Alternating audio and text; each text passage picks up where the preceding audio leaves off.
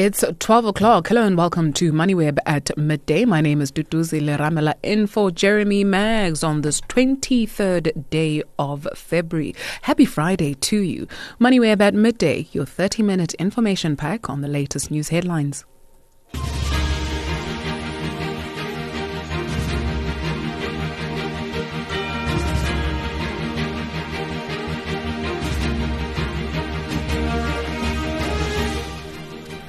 Here's what you can look forward to in the next 30 minutes. The Mangaung Correctional Center, also known as G4S Correctional Facility, where convicted rapist and murderer Thabo Bester escaped in 2022, is once again in the spotlight. We'll tell you why in a few moments. And as the Finance Minister Enoch Godongwana delivered his budget speech on Wednesday, markets reacted positively, with the rand gaining strength against the dollar. We look at the benefits for investors in a few moments.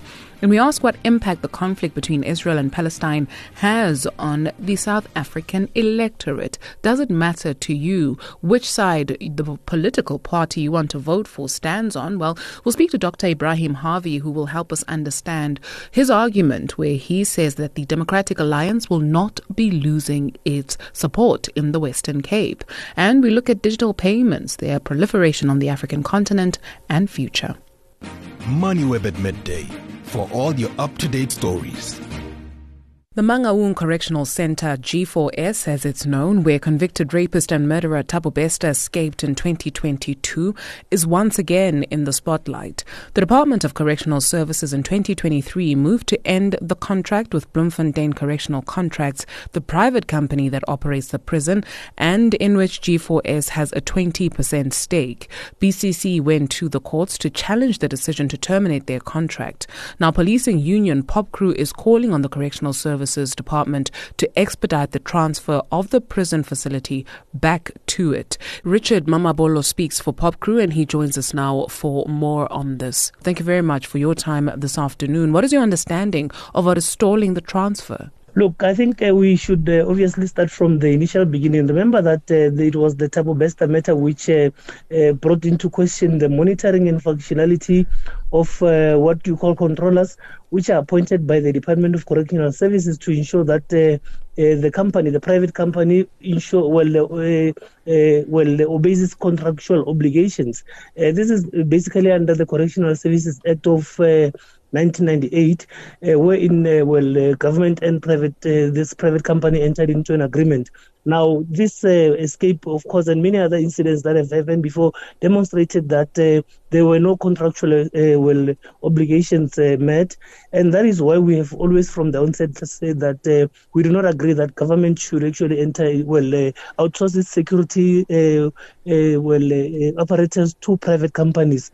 So, government is spending about 1 billion rands on an annual basis for the two prisons, and we feel it's a waste of taxpayers' money because private companies, of course, are more focused on profit maximization as opposed to rehabilitation, which is the core mandate of the Department of Correctional Services. Now, since that Thabo Bester matter came out, it was clear that the minister needed to actually take some decisions, and we were happy that there was a decision taken to transfer the prison back to the Department of Correctional Services. Mr. That period was supposed to last. Sure. Mr. Richard, if I could just join you, sir, please. What then is the solution, right? Because you speak of privatization of prisons not being such a good idea. There's a report that was released just this week that spoke about South African prisons that are overcrowded, that spoke about South African prisons not being centers of rehabilitation, private or public. And so what is the solution? Look, the solution is that the funds that are currently used for these two prisons could actually be utilized to ensure that we improve the status of the correctional centers that we've got across the country. We do acknowledge that there are challenges of overcrowding and understaffing, and yet there are plans already with the current minister and the national commissioner to ensure that we improve on these conditions. So part of these funds would actually do well in actually improving what we currently have. So that is what we're proposing. But as well, I think one of the important things is that as and when the transfer does take place, we need to ensure that all these workers who are working at Mangaung and the other prison, which is in Limpopo, are then absorbed into the Department of Correctional Services, because initially when they were employed, they were also employed under the Correctional Services Act. Mr. Mamabolo, sir, thank you very much for your time this afternoon. Richard Mamabolo speaks for Pop Crew. You're listening to MoneyWeb at midday. As the Finance Minister Enoch Godongwana was delivering his budget speech on Wednesday, markets reacted positively, with the rand gaining strength against the dollar. Business has widely welcomed some of the interventions highlighted in the budget, arguing it was indeed investor-friendly.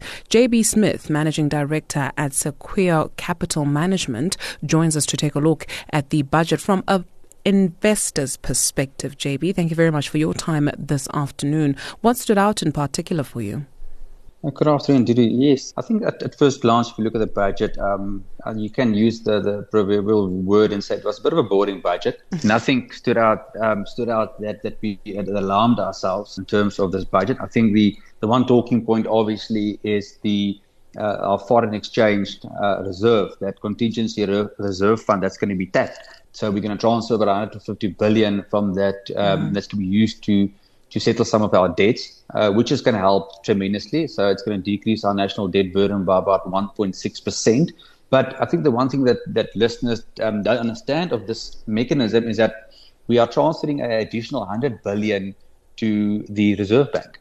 And that is because remember, when you pump money into the economy, which is going to happen now, it might have the possibility of pushing up inflation. So the authorities need to kind of sterilize the economy and to remove that liquidity also from the economy. Otherwise, we're going to have increased money flow, and money flow is going to lead to inflation, which is might damper policy going forward, i.e. our interest rate.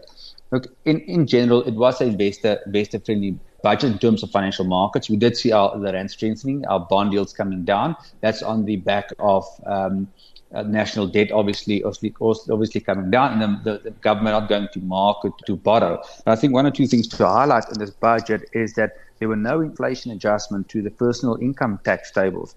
So essentially what this implies is that normally government would adjust the income tax tables by inflation. So if you earn a bit more wage inflation, or increasing your wages for next year, normally the tax tables is adjusted for that. So that's not going to happen this year. So what can possibly be the effect is that you might pay a little bit more tax. So if you've got a salary increase into next year, you're still going to have the same tax brackets for this year. So the government essentially is not helping the consumer too much in terms of this. Okay, JB. I think going forward, what do we know about this golden foreign exchange contingency reserve account and how exactly it will be implemented, right? What do we know about the specifics of how exactly it would work? So, first and foremost, they need to set a proper policy framework in order to implement this. And there's some pertinent principles that needs to be taken into account. So the first one is that it shouldn't undermine the South African Reserve Bank's policy on its solvency.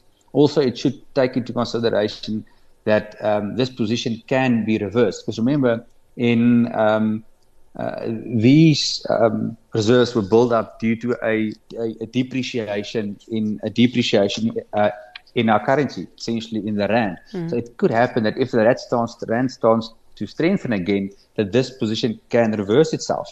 I think it's important to notice that in the early 20,000s thereabouts, the government had to essentially step in and fund this reserve account when the rand strengthened. So it was in a negative. So that also can happen. So any mechanism that's developed need to take into consideration that this can be reversed. So that policy framework needs to be developed. And also it's important to understand where this money is going. So what we don't want is this to be a funding mechanism for expenditure, for government expenditure going forward. So although it was a good budget, we need to keep a lid on government expenditure. So we are utilizing this contingency reserve to settle debts, but also, unfortunately, a small bit of it is going to be used for wage negotiation settlements. The education sector getting about 25 billion of this to settle wages. Also, the health sector was also getting about 11 billion in order to settle this. So we need to keep our expenditure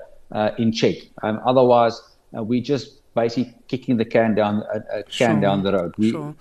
And notably, the NHI was not included in the budget. But when you take a look at cost containment in relation to SOEs in the budget, what did you make of that? More so when it comes to maybe Eskom and the independent power producers.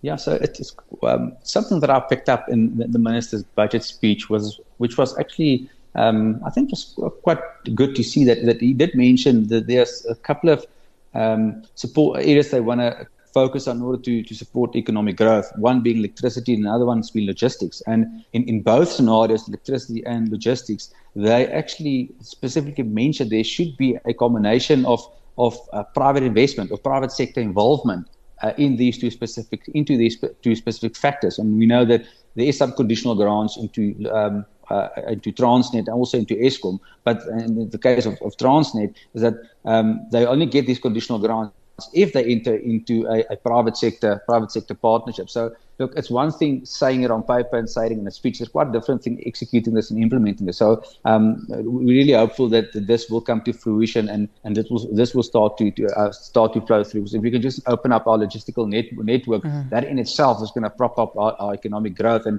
in anything else, we need to increase our economic growth. Growing at an average of 1.6% over the next 3 years isn't sufficient. Yeah. What is the unintended consequence of no growth in the country, do you perceive, JP? Well, I think if we don't, we can spend a whole lot of time in terms of what the negative effects of that is. I mean, if we can just look at the past couple of years and what the effect was on our economy and what the effect is on the consumer on the ground. So if we can't stimulate our economy, we're going to basically get in a scenario where we cannot and if we can't keep our expenditure in check, we need to go to the market and we need to fund revenue to fund this. So, and that means increased taxes, that means more burden on the consumer, that means borrowing more, that means increasing our net debt. If you start increasing your net debt, now you start to fiddle with your credit ratings, the cost of credit. We're talking about the rand depreciation now. So the long-term effects of this can be devastating for any economy. So we dearly need proper policy implementation to prop up our economy. JB, thank you so much for your time this afternoon. JB Smith is the Managing Director at Sequoia Capital Management.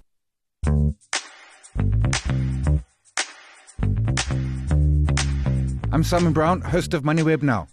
Join me every weekday morning at 6:30 on the MoneyWeb website or the app to kickstart your morning with the most up-to-date business, economic and investing news. I ask CEOs about results, speak to analysts on their favorite stocks, and get to understand the inner workings of the economy. Podcast published just after 7. MoneyWeb Now with me, Simon Brown, to start your day informed. MoneyWeb at midday for all your up-to-date stories. As the conflict in Gaza rages on, political parties here at home have taken different positions, from the ANC's full-on support, taking this case all the way to the International Court of Justice, to the Democratic Alliance that has publicly distanced itself from the plight of Palestinians, disciplining party members who go against party lines. So what impact will the war in Gaza have on South African politics, more so as we head to the polls on the 29th of May? Well, Dr. Ibrahim Harvey is a political commentator, and he joins us now to take a look at the stock. You argue that the Democratic Alliance's position will not cost it at the polls this year. Why? No, I think the answer to your question is amply demonstrated in the column, which appeared on News 24 yesterday. There are many reasons. But I think that one is only going to be able to grasp this question of how the traditional, since 2006, there around, the most of the what is called Cape Malay or Muslim people in Cape Town have been voting DA. A whole combination of reasons of what's happened to the ANC, etc. Don't forget the ANC lost the first Uhuru elections of 1994. Never before in a former colonial world has that ever happened, that in the first Uhuru election, the oppressed and exploited voted for the oppressors of exploiters of over 3 centuries. But back to this question, I don't think when that question is posed about, and it's posed sharply, about is it likely that the DA stance And it's been, ambivalent, ambiguous, contradictory, etc. And you look at how they treated the Russian invasion of Ukraine. There's complexities, but it's quite stark how different in a sense. But it's because they've had a long-standing relationship with Israel, fraternal relations. Even Musi Maimani went to Israel. So their leaders, Helen Ziller and Helen Ziller's grandparents were Jewish people. They suffered with the Holocaust. And believe me, I think that the DA stance is influenced a lot by Helen Ziller. That for another time. But there are deeper reasons why I said my argument was that despite the DA stance vis-a-vis that war, that predominantly the Muslim voters and sentiment would still vote for them, I thought, because there's so much, alienation from the ANC, especially the national ANC, the corruption, everything that has happened to the ANC, and I'm certain for the first time they're going to lose the elections in May. All right, Doc, if you allow me to join you, please, when you speak of this alienation, what is it then that they are benefiting from the Democratic Alliance, this particular constituency? Well, the thing is, the answer to your question here resides in what has happened to the DA government. Look, with all the allegations and the veracity, you've seen the Zono Commission of Inquiry regarding the ANC incompetence, corruption. The DA is the best run, let me tell you, municipal, provincial government in the country. And though they're not totally free of these allegations, you cannot even begin to compare what has happened to the ANC wherever they've been in power and, in the rest of the country, even in the metros and so on. No, I'm talking now about the ANC where it's been in power. You cannot compare. The DA government in the Western Cape really has been right there in front of you in terms of performance. I mean, I've been there a couple of weeks ago. You just can't believe it. It's the one part of the country, the road, you don't hardly see any potholes, the robots For work. which sector of the population, Dr. Harvey? Because as soon as you land from the airport, you pass the likes of Langa and Nyanga being one of the most dangerous townships where a German tourist died recently, just by getting detoured from the, the GPS. And so this stellar performance of service delivery, is it for all? No, I didn't say it's. I've never done. That is a different question. I study this area. There's no doubt. There is not just the perception. There's the reality. There's a legacy of the apartheid era, and it's shown in a lot of surveys and sentiment amongst communities that the DA tends to favor the former white suburbia, middle class, upper middle class areas, and they tend to neglect the Elsies, Rivers, the Manenbergs, and the African townships, Gogs, Langa, etc. I think it is largely true. And I'm saying in spite of that, if you look at, for example, take one example, and it's a key and critical example which strikes at the heart of the economic crisis. We have the highest unemployment rate in the world, the highest black youth. Now, in that regard, it's true. There's no provincial government that has done better than the DA has in Cape Town in terms of job creation. And no doubt those jobs haven't been, reflecting that bias where they've neglected to neglect black areas. A lot of those jobs that have been created are for African black people and colored working class people. So I think it's the one big difference that has to be taken into account, and I think it will be taken into account, including by the so-called Malay Muslim voters, who is part of the broader so-called colored working class historically in the Cape. I think, it's going to count. It's going to count. And, I don't want to. I came back from the Cape a couple of weeks ago. I went around to people. The anti-ANC feeling is so deep. It has never been as deep as it is at the moment. And that's why I say, despite the DA stance regarding the Israeli-Gaza war, I still suspect that the majority of Muslim voters, Cape Malay voters, would remain with the DA because they see Dr. these Harvey. deeper issues. Thank you so much, despite sir. the political stance, and fraternal relations that have existed between the DA and the State of Israel. Unfortunately, this is all the time that we can afford. Thank you very much for your contribution this afternoon. Dr. Ibrahim Harvey is a political commentator. You're listening to MoneyWeb at midday. It's 20 minutes after 12 o'clock. Remember, if you've missed any of our interviews that we've had so far, as we spoke all things from the budget to policing, as well as the situation between Israel and Gaza, as you've just heard from Dr. Harvey, you can head on over to our website. That's www.moneyweb.co.za to catch up with the very latest episodes. Let's take a look at this now, the space of digital payments. From M-Pesa in the East African nation of Kenya to e-wallet here at home, and the likes of Mukuru, Mukuru, it exists in over 20 countries. The payment system on the African continent has taken shape and is ripe for growth. South Africa, get this, is the largest sender of remittances to other countries on the continent, making the cashless digital payment system one of the most sophisticated. Hayley Hopwood is head of revenue at Paystack. She joins us now to take a look at the future of cashless payment systems in the African continent. Hayley, thank you so much for your time this afternoon. Perhaps we start with a breakdown and a definition maybe of these words, right? So when we speak of a cashless or digital payment systems, what are we talking about in essence? Yeah, so we're talking about different methods and ways to pay other than your traditional way, which is using cash. So over the counter, that could be tapping your card or tapping your mobile device. And online, it can mean using a digital wallet, which is essentially think about your physical wallet. You have multiple different cards in that wallet. Your digital is no different. You can fund it with a multiple array of different ways to pay, or you can use your credit card or debit card online as well. So there's just a many ways in which to make a transaction work in today's society. I was listening to a very interesting webinar, albeit briefly, yesterday, and they were talking about the movement of persons on the African continent, right? And it turns out that even though we may see headlines to say there's a number of people that have drowned on the sea while making perilous journeys, there's actually more movement within the continent than outside, which means that people will be sending remittances home. And so when we take a look at the space of remittances on the African continent, which countries are leading the pack when it comes to digital payments?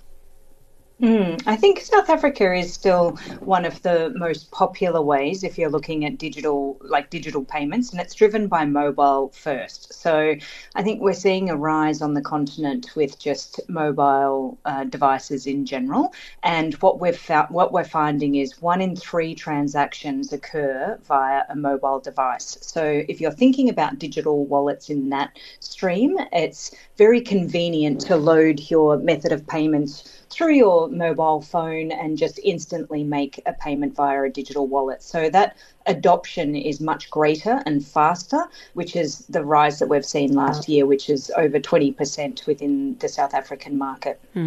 What has made M-Pesa so popular in Kenya?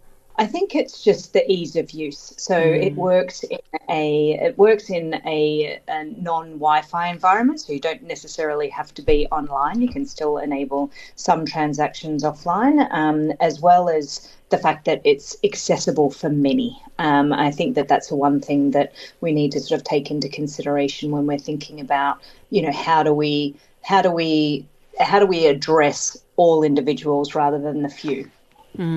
Mukuru, it exists in a number of countries on the continent. Wherever you want to send money, you can head on over to Mukuru. What do you perceive as behind that, brand's popularity?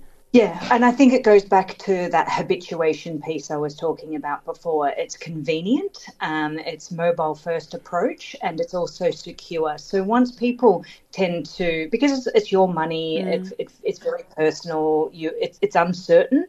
So once you use something, more than 3 times, and you know that it's secure, it's fast, it gets to where you're wanting it to get to. People sort of habituate to using it and feel confident around that certain method. So that's where we find that these types of payment methods grow very quickly because of word of mouth, mobile first approach, and just convenience. there's convenience, yes. But for instance, one of these, right, you have to physically go to the outlet in order to make payment. So as the sender, right? So when we speak, Haley, about the future of this, what if I don't want to go physically to an outlet? What if I just want to open up my laptop remotely and then send money from there?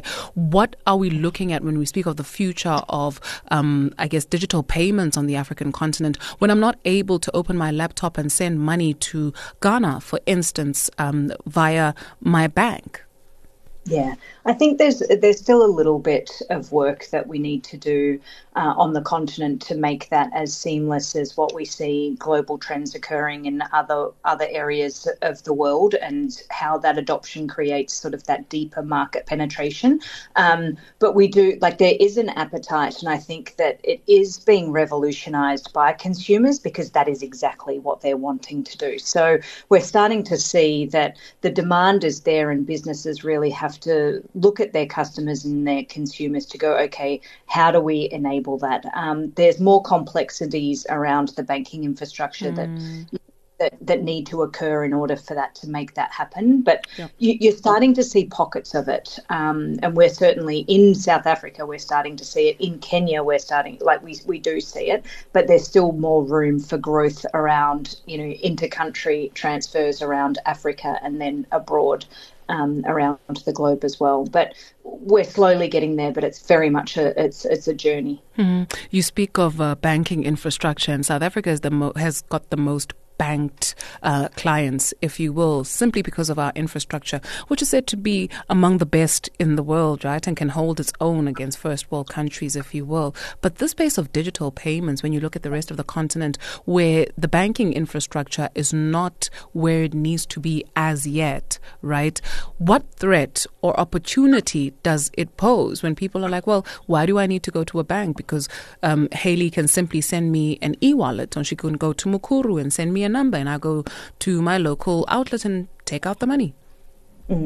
Yeah, we do see that starting to become a trend more and more, and certainly around the globe, it's something that's ripe, where it's like a closed loop infrastructure, where if you're staying within that network of whether it's a service, whether it's a product, or whether it's banking infrastructure, the payment actually doesn't leave that ecosystem. So you see wallets that are expanding out to P2P transfers, and then P2C. So you do start to see this infrastructure being led through technology rather than banking infrastructure, where you can enable those types of transaction in a closed loop environment. But you have many different closed loop environments, but it also creates loyalty programs and other things that can stem off from that as well. So rather than just talking about it from a bank to bank, how do you make a payment, we're starting to see diversifications where businesses themselves are going, actually, I think I could do this differently. Speaking of diversification, Haley, I'm so curious, because you can't speak about education, you can't speak about health, you can't even speak about bread without mentioning artificial intelligence, right? So AI being the word of the day. What do you perceive, or rather, maybe you can help us understand how that would work, whether there's examples that we are seeing already, AI in the space of digital payments? We are. It's very early days, and I think the thing is that, and it's one thing to consider, that the technology can get us there really quickly, but humans need time to adopt for this. But the likes of things that I think we'll see firstly is, book me a 10-day holiday to Turkey. I want adventure, I want hot air ballooning, and I want direct flights. AI can actually write you that itinerary. It can actually find you those flights, like using all of their infrastructure, and it can find you a hot air ballooning, or whatever adventure that you're looking for. If you're wanting to proceed, the next natural thing is click here to pay. So not only is it basically orchestrating your whole holiday based on whatever your family or your individual requirements are, it can actually find those flights through an airline, find accommodation, find adventure travel, and then the last leg is, how do I make that pay? And then that payment, the infrastructure of that payment is quite complex because you're paying an airline, you're paying a hotel, you're paying adventure, you're hiring a car, all of those sorts of things. But I think with AI, that's kind of like one example of being travel is what you could expect to see. Very fascinating. Hayley, thank you very much for your contribution this afternoon. Hayley Hopwood is Head of Revenue at Paystack. Top stories to keep your eyes and ears on. Okay, before we go, let's just wrap it up with this. On today's MoneyWeb at Midday poll, we want to know, and we're asking you, if you have gone completely digital for your payments on the back of our conversation with Hayley Hopwood on your payments, is it easier or cumbersome to simply do a digital transaction? You can share with us. Vote on our LinkedIn and X pages. Results will be out on the show on Monday. You can vote on MoneyWeb's X and LinkedIn pages, and Jeremy Maggs will reveal those results. Yes, he's back with you on Monday, and thank you very much for choosing us this week. Have yourselves a magic weekend. I'm Tutuzile Ramela Bachaichu. Bulakyo.